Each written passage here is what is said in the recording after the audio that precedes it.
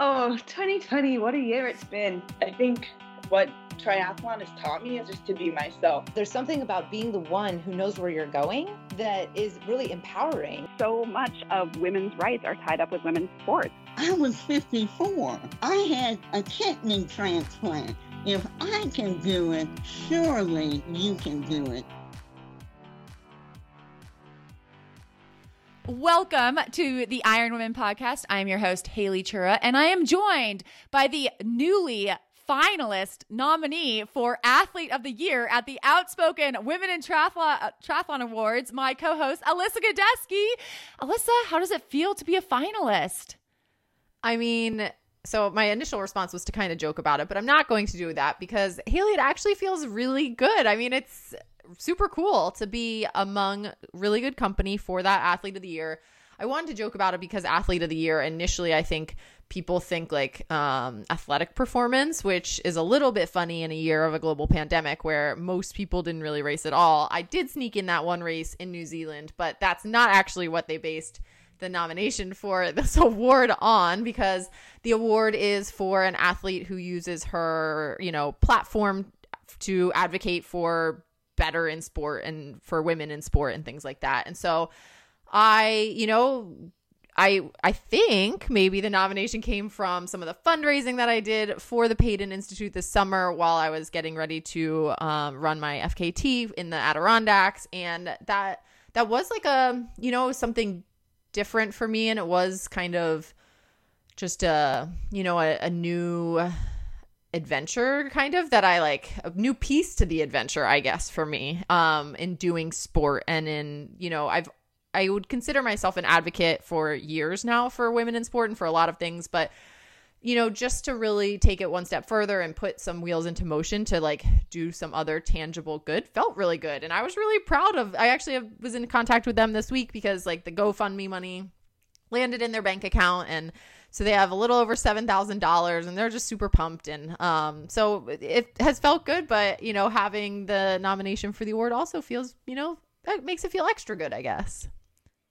Congratulations again on that nomination. And if any of our listeners haven't heard your recap of that fastest known time on the 46 high peaks, the Adirondacks in upstate New York that you set this past summer, they should definitely go listen to that episode. I think it's called Fastest in the 46. It was a great episode and just kind of helped put into perspective how big that accomplishment was. And there was a lot of barriers to entry this year, and you overcame those barriers and still had this amazing athletic performance. And like you said, raised more than $7,000 for the Payton Institute, a great cause. So I am super psyched to see your name on that list. I will be tuning in on November 15th at 4 p.m. Pacific, 5 p.m. Mountain Time, 7 p.m. Eastern Time. Oops, I left out Central. 6 p.m. Central Time.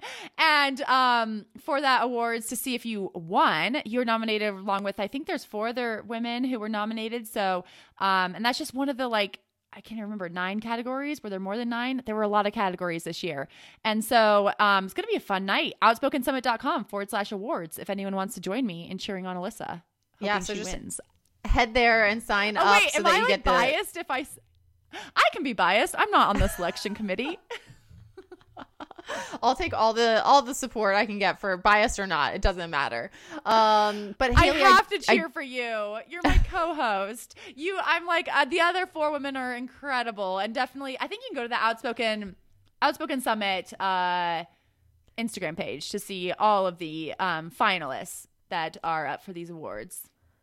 Haley, we have a big week ahead. We record on Mondays, as our very faithful listeners might know. So by the time this is airing, the election here in the United States will be hopefully wrapped up or in the process of wrapping up, hopefully by that Thursday. But before, this big week ahead, last week we talked about a big week that you had with some mice visitors in your home. So I need the update on how is that going? Are they under control? Have you made peace? Are they in the extra bedroom now? What's going on? Are we coexisting or not?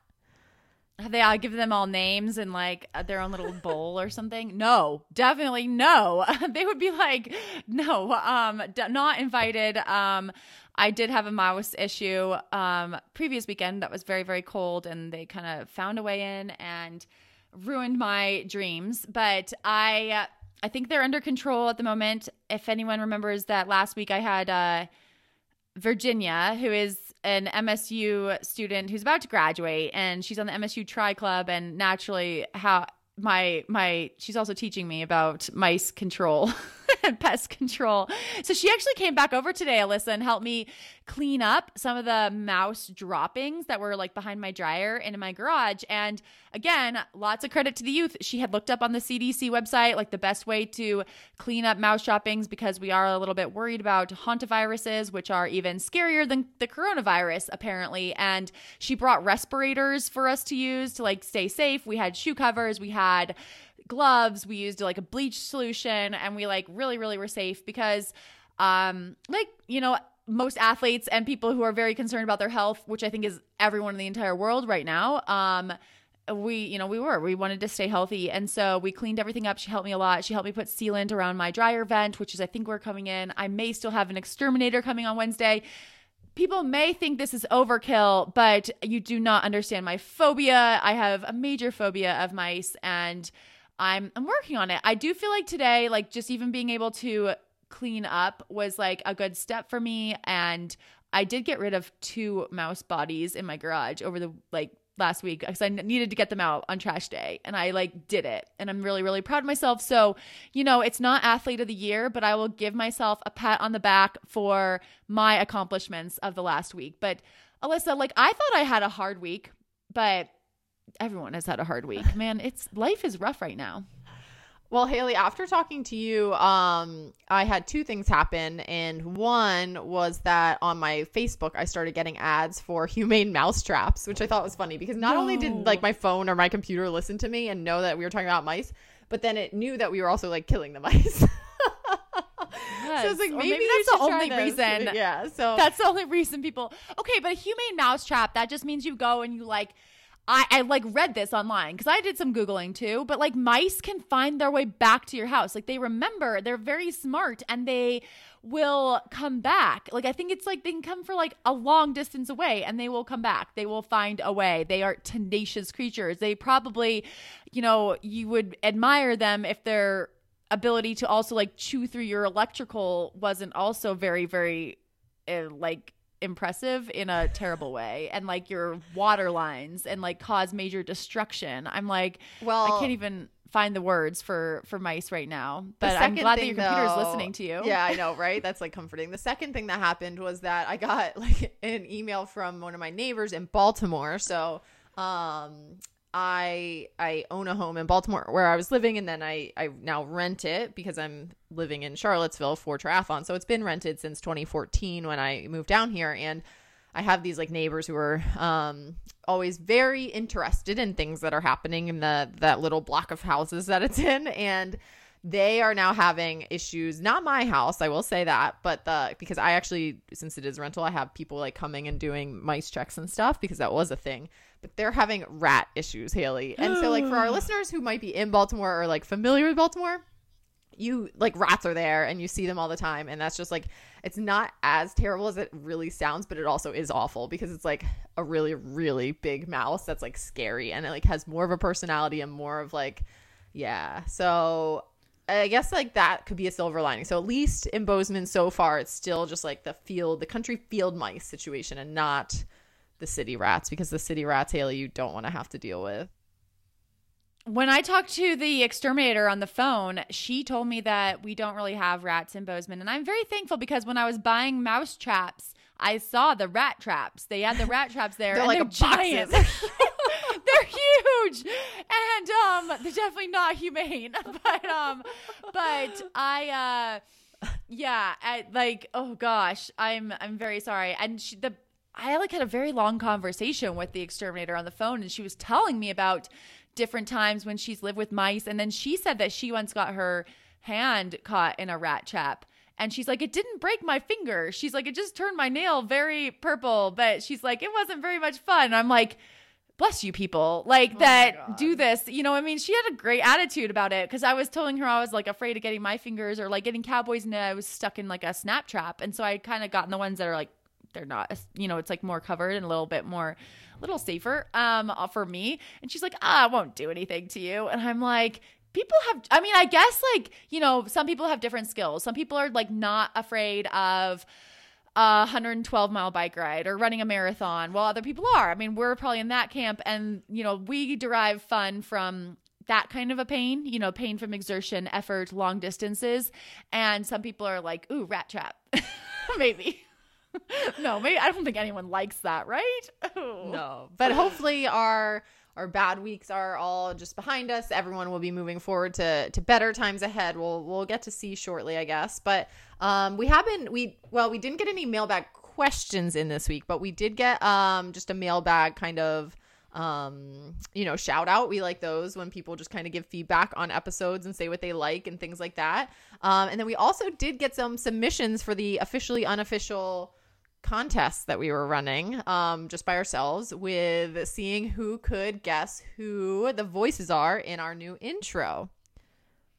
I know. We had some good guesses. I think Shelly got 4 out of the 5. That was she definitely needs some Cowboy and Ramona pictures, and I think we might need to send her like an actual prize. That was our top guesser. She got 4 out of 5. So no one got perfect, but 4 out of 5.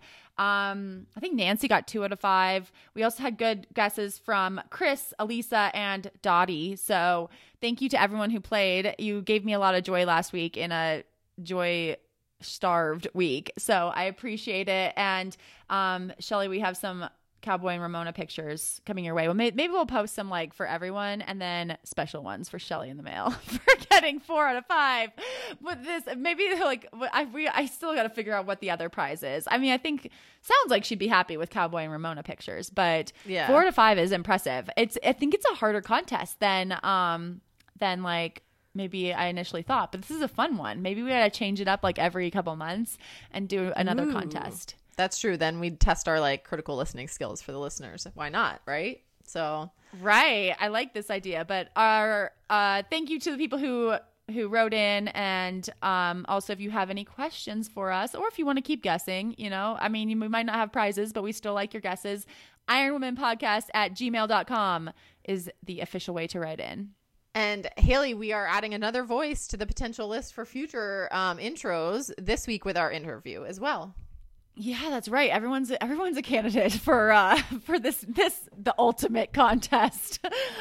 This week we were talking to Chantel Whitney. Chantel is an Indigenous athlete and now retired professional triathlete. She first represented Canada in cross-country running. She turned to triathlon around age 26, and she competed in many World Cups on the draft legal ITU circuit before reinventing herself yet again as an off-road triathlete, ultimately finishing 3rd at the ITU Cross World Championships in 2014. So Chantel calls herself an accidental athlete, and she tells us about finding elite sport in her late 20s and racing at her best in her 30s. She offers a few tips for any athletes who are interested in off-road cycling or running, and tells us about her work with the Indigenous Sport Council of Alberta. We'll have our conversation with Chantel right after the break. Alyssa, you will not believe who just bought an Orca wetsuit. Ooh, tell me. My dad. No way. I didn't even realize your dad was a swimmer. It's news to me too, but really, nothing surprises me these days. I think he really liked the high visibility orange sleeves on the Orca Open Water Core wetsuit. So with the IronWoman15 discount code, he ordered one from orca.com and spent less than $150. That's a great deal. If any of our listeners want to be like Haley's dad, check out the full line of wetsuits and gear for open water swimming, triathlon, and even swim run at orca.com, and use that IronWomen15 code for 15% off.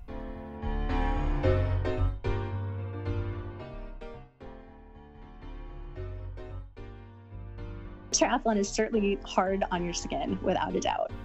That was Teresa Helsel, dermatologist PA and accomplished triathlete. Earlier this year, Teresa came on the podcast to offer skincare advice specific to triathletes. Teresa's 2 biggest tips were to avoid sunburn and chafing. And luckily, Iron Women podcast listeners get 15% off all Zelio skincare products, including Sun Barrier SPF 45 zinc-based sunscreen and Betwixt Athletic Skin Lubricant and Chamois Cream. Use the code IRONWOMAN at teamzelios.com for 15% off, and use Zelios products to protect your skin during all your swim, bike, run fun. Hi, Chantel. Welcome to the Iron Women podcast. Hi. Thanks for having me. I'm so excited. You live in Edmonton, Alberta, Canada, and just before we got on and started recording, you were telling us what you were doing right before this interview. Can you tell our audience what you were doing, because it was fascinating? Yeah, right before this, I was at one of the Indigenous schools just outside of Edmonton, and they're doing a cultural camp. So we were fleshing a moose hide. So we were scraping, for lack of better terms, the extra flesh off the flesh part of the hide. So so they're going to be working on that all week, and they'll dry that particular hide out for the next 1 or 2 weeks, as the weather's a bit cold. Usually it just takes 3 or 4 days, but they have another hide, and then we're going to de-hair that hide with another tool, and then that has to be dried, and then pretty soon you can turn that into moccasins and drums and like all different kinds of things. So yeah, it was great. It was fun, but it was a bit chilly out there. But yeah. So. I can honestly say you're the first guest who's ever told us that was what they were doing before coming on to the podcast. Yeah. So very cool to have that like different experience. I'm sure the kids appreciated you being there as well. Yeah. I mean, I'm not a knowledge keeper, but we definitely had some elders there, and they were teaching me, and I was asking lots of questions, and the kindergartners and grade ones and everybody was coming in, and they're really interested. So it's really cool for those kids to connect with their culture and their elders. So it was a really fun day. And Chantel, we know you're retired from professional racing, but have you been able to enjoy any Canadian outdoor athletic adventures this summer and fall, maybe other than the moose? Oh my God. When COVID hit, it was like, I'm still doing a bit of racing. I've been doing lots of cyclocross racing, and I'm doing some road racing, like cycling road racing, and just slowly getting back into that. But when COVID hit, I was like, oh my God, what am I going to do? But I've actually found it to be a really good summer. We rode the High Rockies, which is a 60-kilometer mountain bike trail from Kananaskis to Canmore. It took about 6 hours. I went on some really cool gravel rides. It was really fun. It was a fun summer, just doing some random stuff. Like, there's no plan. Where do we want to go? Like, what can we do? So I had a great time. Chantel, I've heard you describe yourself as an accidental athlete. So what does that mean, and how does one become an athlete by accident? Well, I was never like the kid who was like that wing races. I was never the kid who's like, that person's going to be a superstar. I played all the sports, and it was pretty good, but I was never the top in any really sort of running events that I went to. And I just kind of stuck with it, and just I suddenly, like, in fact, one race, I found myself at the front of this race, and everybody's like, what the heck? How is she at the front? And then I actually finished third at the cross country national running championships. That just totally out of the blue, and surprised myself and surprised everybody. And from there, I just kept running, and I went to the world championships, but I got injured, tried triathlon, won my first triathlon, and then kind of kept going from there. So yeah, kind of just random. Never was a superstar, never was the athlete picked out to be number one. Just kind of I just love this sport. I just love being an athlete. I just love playing sports, and I think that passion just kind of led me down this road. Maybe it was my calling. I don't know.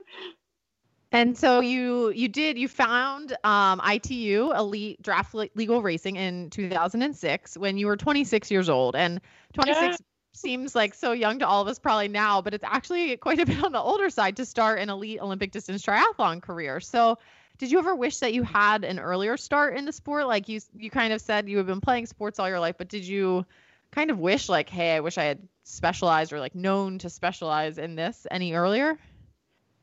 No, I believe like that was my path, and I definitely wouldn't have changed anything. Like if I were to change anything, I would have just got more support and maybe just done a bit longer. But I feel like a lot of the junior athletes just they're when you start to really just burn out too earlier. So I feel like I really had a lot of resilience, and which ended up me going into my 30s competing at a high level.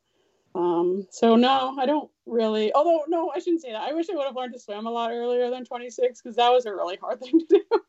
But I can safely say I'm a pretty good swimmer now, but yeah, I wish I would have started swimming. That would have made my career path a bit better. But if you just do all the sports and your, physical literacy is a big topic right now. And I really believe if you play all the sports and you build your strength and you build your endurance as a total athlete, when you do specialize, you're going to be that much better for it, for sure.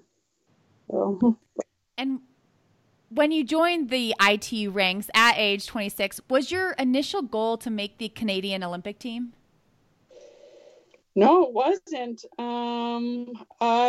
Same thing. I just did my first triathlon because I was injured from running, and I won, and I just, I was just winning all the races. So I just thought I'd try like Continental Cup, and I did pretty good in that. And then my first World Cup, I think, was in 2010, and I finished 10th. So it wasn't until then that I thought maybe I will give this Olympic qualifying a go. So when the first qualifying race, which is the one I did the 2 years prior to the Olympics, and that was when I decided, like, I'll just give this a go. This is a great opportunity.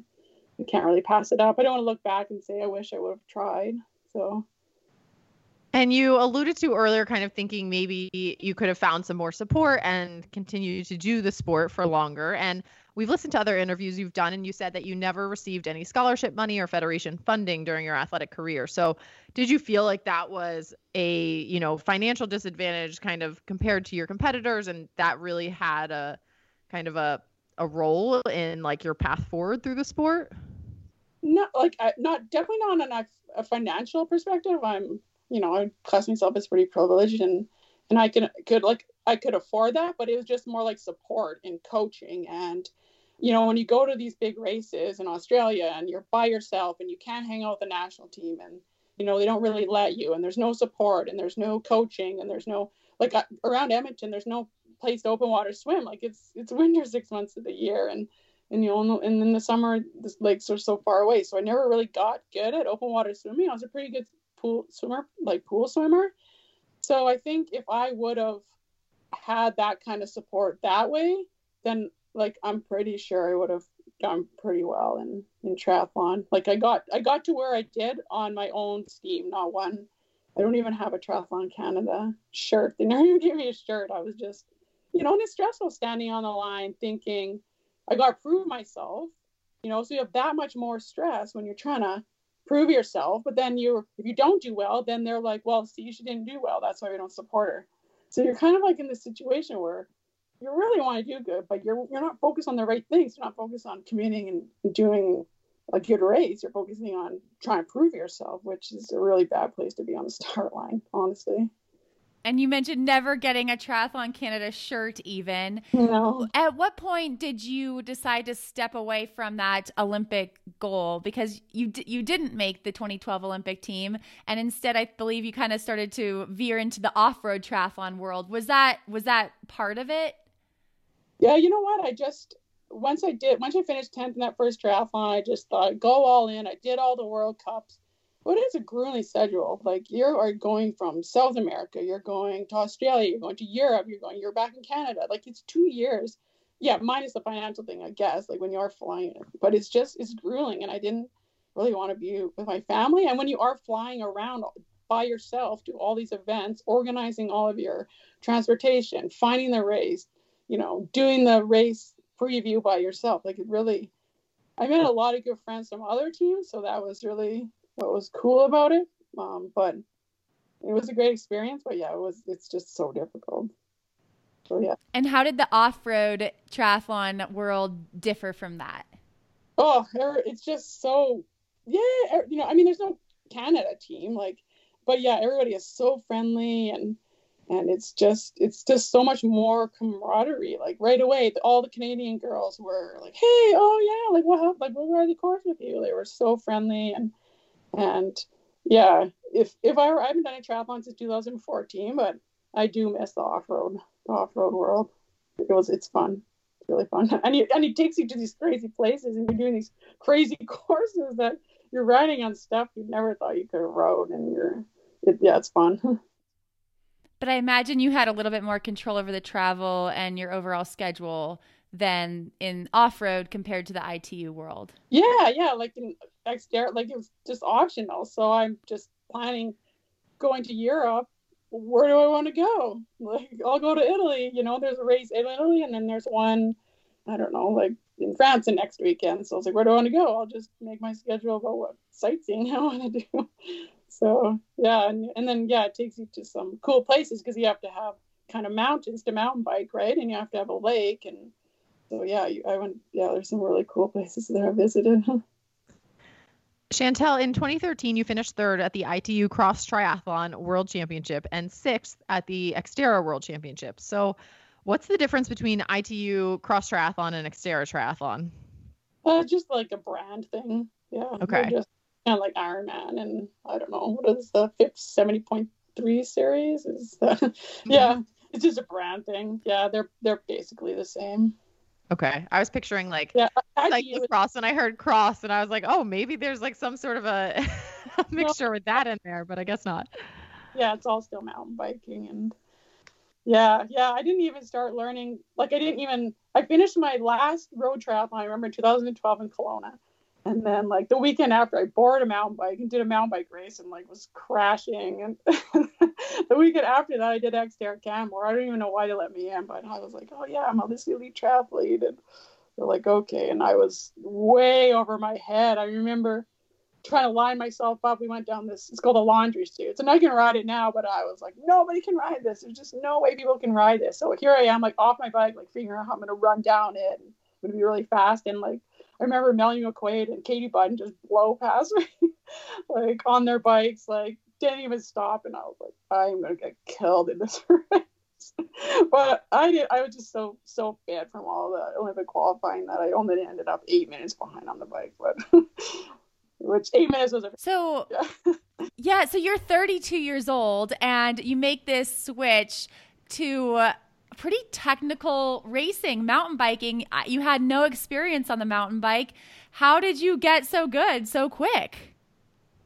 Same thing with everything. I just, like, I don't know if I'm a bit of OCD or I just fully throw myself into something and I just don't really look back. And it's fun. It's super fun. Like, and you're on different trails, and it's so different than road riding. Like, you're just kind of in a straight line and you just point your bike. But now you're really, like, it's mentally, it's challenging because you have to, navigate down these features. And I found that really enjoyable. Like, it's a lot of thought goes into it, and it's hard. Like, you're climbing, like, some steep climbs and routes, and yeah, no, it was a bit of a learning curve, though. I did, I crashed a lot. Like, the first ride I did with a group here, I remember going down this hill and I crashed and I got back up and I was like, kind of, my butt hurt a little bit. And then anyway, you get home and nobody said anything. I get home and my daughter was like, why is there a huge hole in your shorts?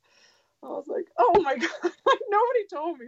My first mountain bike ride is this group, and I think it just felt bad for me. And I was just all bruised and, yeah, bleeding, and this huge hole in the butt of my shorts. It was so embarrassing. But yeah, Were you ever afraid when you're, when you are crashing and were you ever afraid to, like, get back on the bike, or was it always just like, get right back up?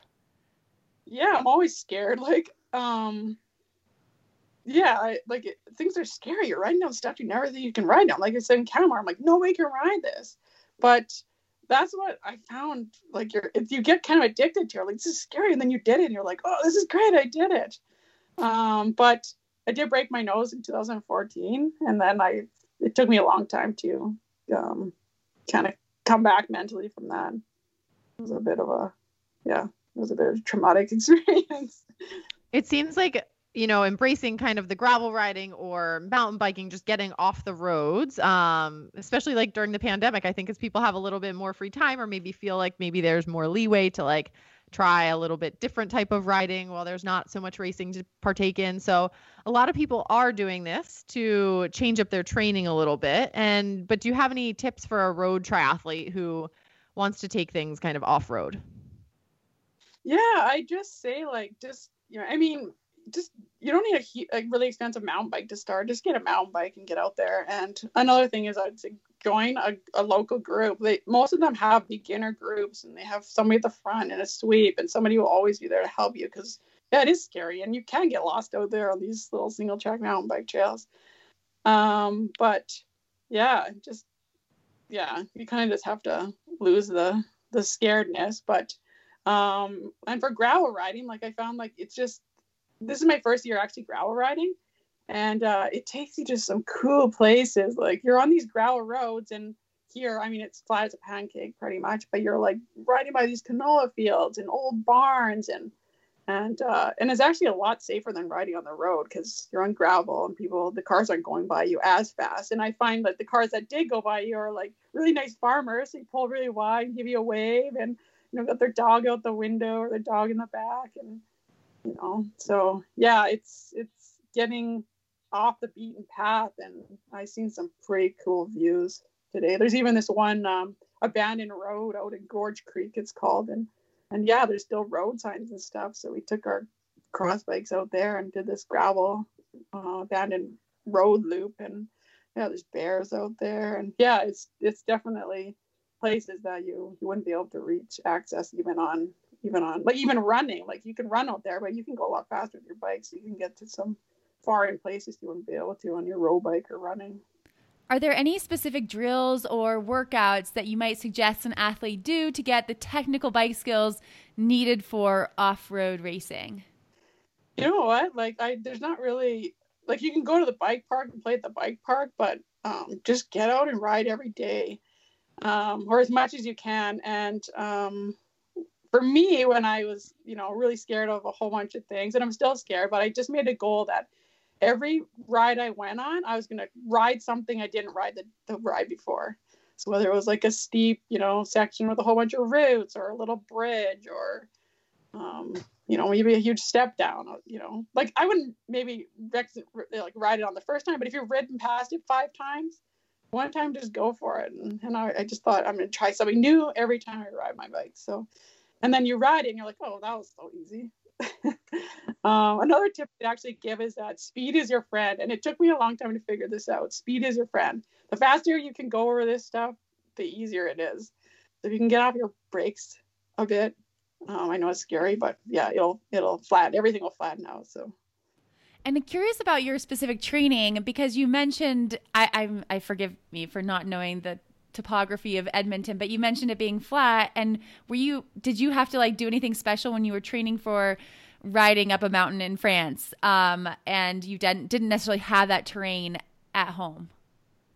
Yeah, so it's pretty flat around here, but in Edmonton, and it's my favorite place in the world because we have a river that goes through it, and it's actually totally undeveloped. So we have hundreds of kilometers of mountain bike trails that go all along the river. So yeah, we don't have these long, steady 45-minute climbs, but we have fairly technical mountain bike trails. It's mostly rooty around here, but it's, you can develop your power, and there's sharp turns and steep downhills. And so I know people think it's so flat around here, but when you're actually by the river, it's quite hilly, and it's quite good. So I found no problem trying to develop my skills in. It's just the long, sustained climbs that Xterra France has. You climb up for an hour and then you descend, and then you climb for another hour and then you descend. All the hard course. You finished your professional racing career in 2014, which was the year that you won the Xterra Mountain Bike Championship in Beaver Creek, and you finished 4th at the ITU Cross World Championship. So you were racing really well that year. Was that a decision you made, consciously, that you wanted to go out on top after such a banner year? Well, I actually didn't want to go out, but I after I broke my nose, I ran into a lot of health issues, and on hindsight, I probably also had a head injury, and I developed something called exertional migraine. So anytime I would do a workout, I got a really bad migraine after. I got really bad anxiety.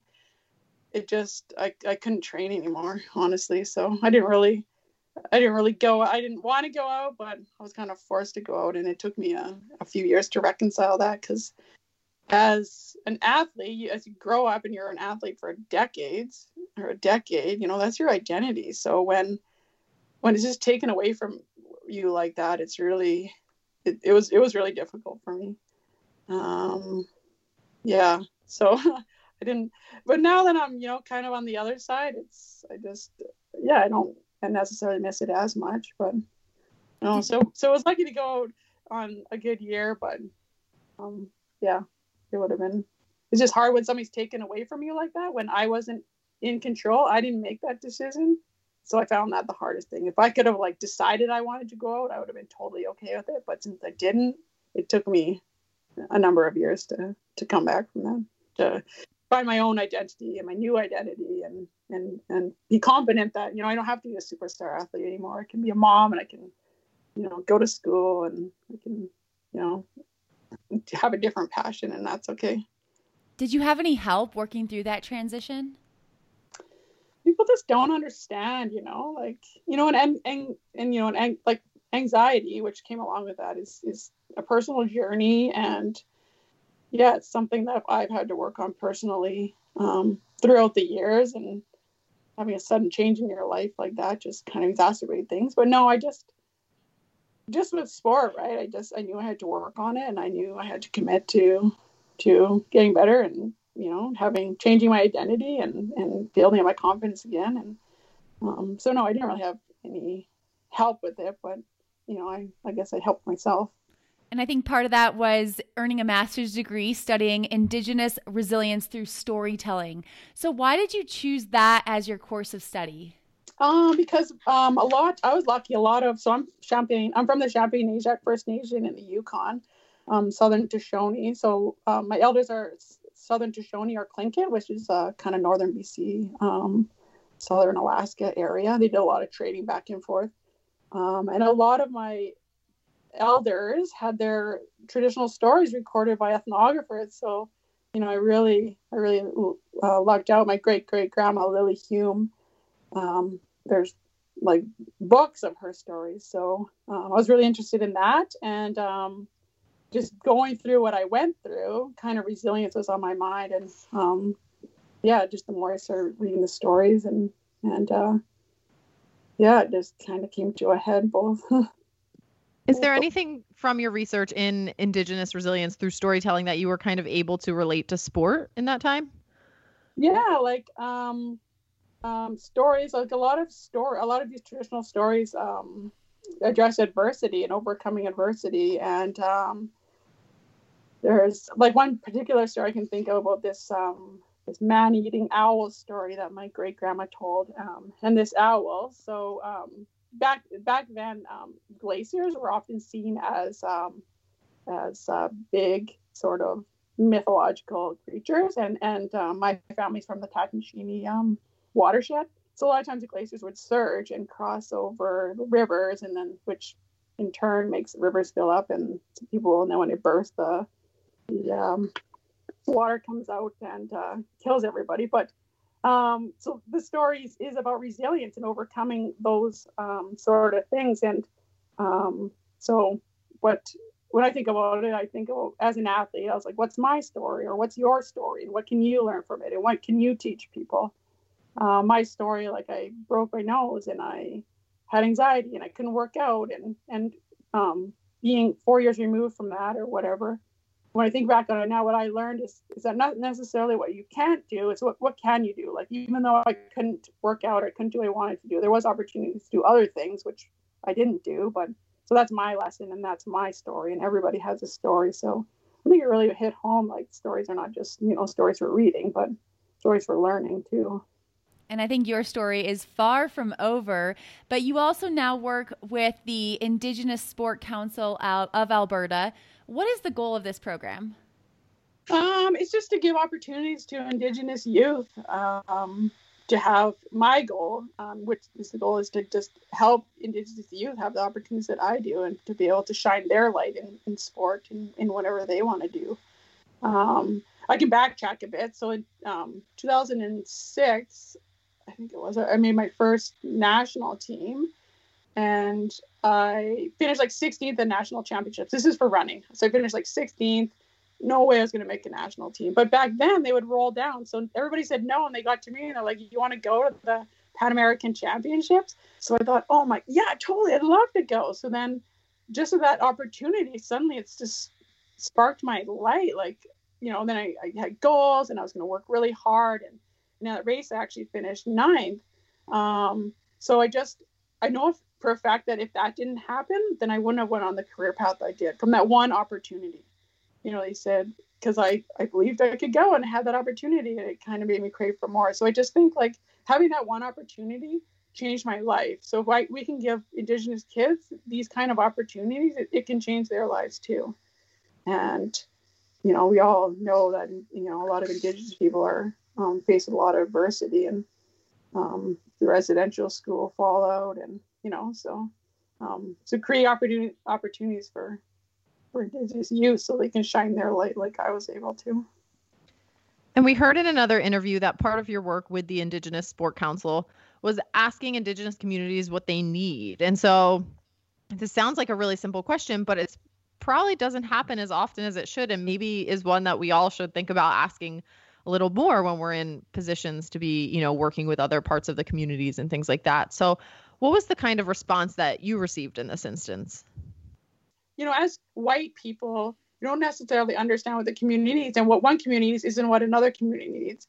You know, and if you're giving them control of the situation, even though you can still bring the program in, but if you're giving them control, then you're meeting their cultural needs, their spiritual needs, and then you're just kind of changing, giving the power more back to them. So instead of you know, white Eurocentric value system kind of taking over.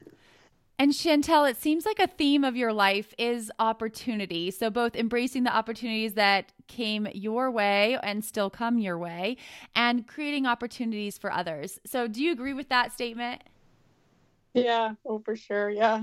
I really know that if I didn't have that one opportunity, I wouldn't have traveled the world, and I wouldn't have made the friends I made. I wouldn't have these great memories. And so it's definitely my passion now to help other people experience what I experienced. Chantel, thanks so much for sharing your story with us today. I think, like Haley said, your story is far from over. Yeah. And we are excited to get to be a piece of that storytelling for our listeners here today. So thanks so much. Thank you so much for having me. You've heard Alyssa and I talk about how Form Smart Swim goggles are revolutionizing swimming for well over a year now. With the holidays approaching, we can safely say that these are the ideal gift for any triathlete or swimmer in your life. If you or someone you know is looking to be more engaged during swim sessions and wants to take their swimming to new levels, check out Form Goggles at formswim.com or head over to their Instagram at formswim, one word, where they will be running seasonal giveaways, sharing holiday offers alongside all their great swim content.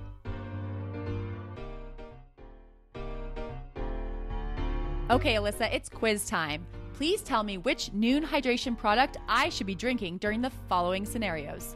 First up, a 2-hour hard bike workout. Ooh, I'd go with Nuun Endurance because you need some carbs for that. All right, second question, an easy shakeout swim. Probably some Nuun Sport, keep it light. What about working from home? Nuun Sport yet again. Final question, a 3-day, 16-hour fastest known time attempt on the 46 high peaks of the Adirondacks. I'd definitely say Nuun Instant for sure. All the electrolytes, please. Ding, ding, ding. You got them all right, Alyssa. And I think it's obvious there's a Nuun hydration product for every time in life. Iron Women podcast listeners can try them all and get 30% off using the code LIVEFEISTY at nuunlife.com. Again, that's Live Feisty, all one word with a capital L and a capital F. Use that code for 30% off any purchase at nuunlife.com.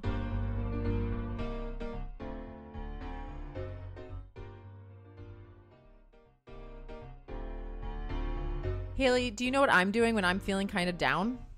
What do you do, Alyssa? I go to goodr.com/feisty, the Live Feisty curated collection on the Goodr Sunglasses website, and I read the fun names of all the sunglasses. Ooh, do you have a current favorite? I think today I'm going with Kitty Hawker's Ray Blockers. Oh, nice pick from the new Mach G line. Going for a run in a pair of teal aviators would make me so happy right now. Happiness really might be a pair of no slip, no bounce, polarized sunglasses in fun colors with a fun name. Happiness is also sunglasses that start at just $25 a pair. So all of our listeners should go to goodr.com/feisty to see our favorites and find their own. That's GOODR.com/FEISTY. Be sure to check out the virtual try-on feature while you're there. And of course, look good, run gooder.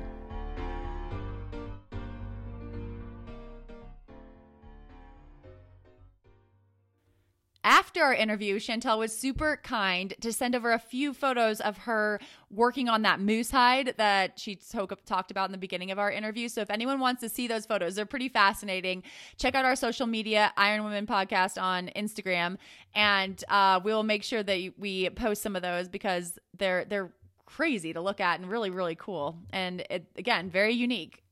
Yes, and Haley, I have to say that between talking to Chantel and then spoiler alert for our listeners, well, maybe this is like not a spoiler, this is like a bonus alert for our listeners. You're finding out that who we're interviewing next week, we talked to Mel McQuaid.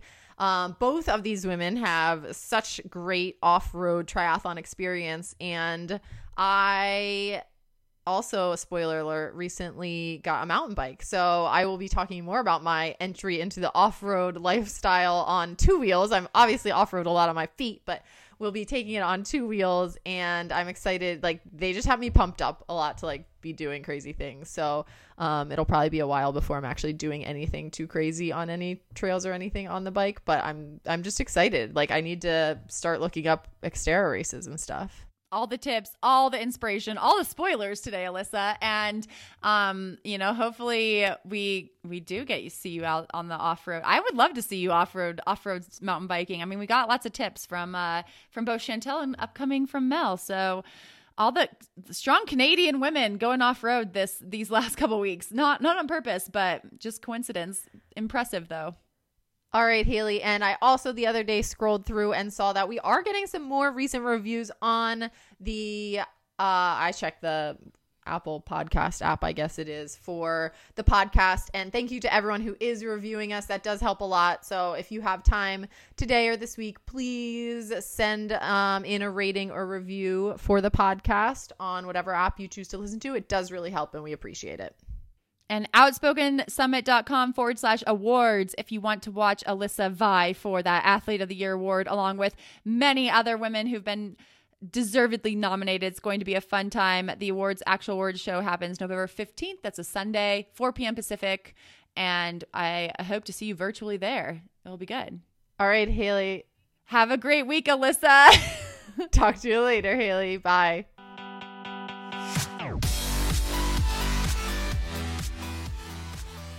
You have been listening to the Iron Women podcast, hosted by Haley Chura and Alyssa Godesky. Iron Women is a production of Live Feisty Media and is edited by Lindsay Glassford. Thank you to our sponsors, Zelio Skincare, Noon Hydration, Orca Sportswear, Gooder Sunglasses, as well as our Live Feisty Patreon community.